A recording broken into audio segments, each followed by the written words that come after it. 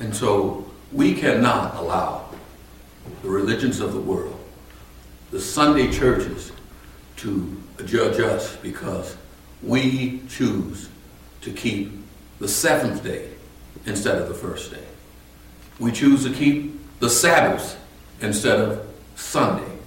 We choose to acknowledge God's holy feast days, the Passover, Pentecost, and Tabernacles, instead of associate ourselves with the paganism that comes by way of Christmas and Easter.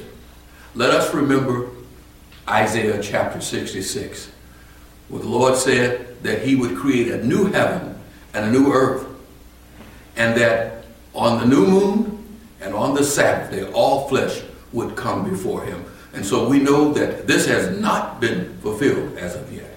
And finally, we must remember what our Lord and Savior Jesus did say when he said that not one jot nor tittle of the law shall pass until all be fulfilled.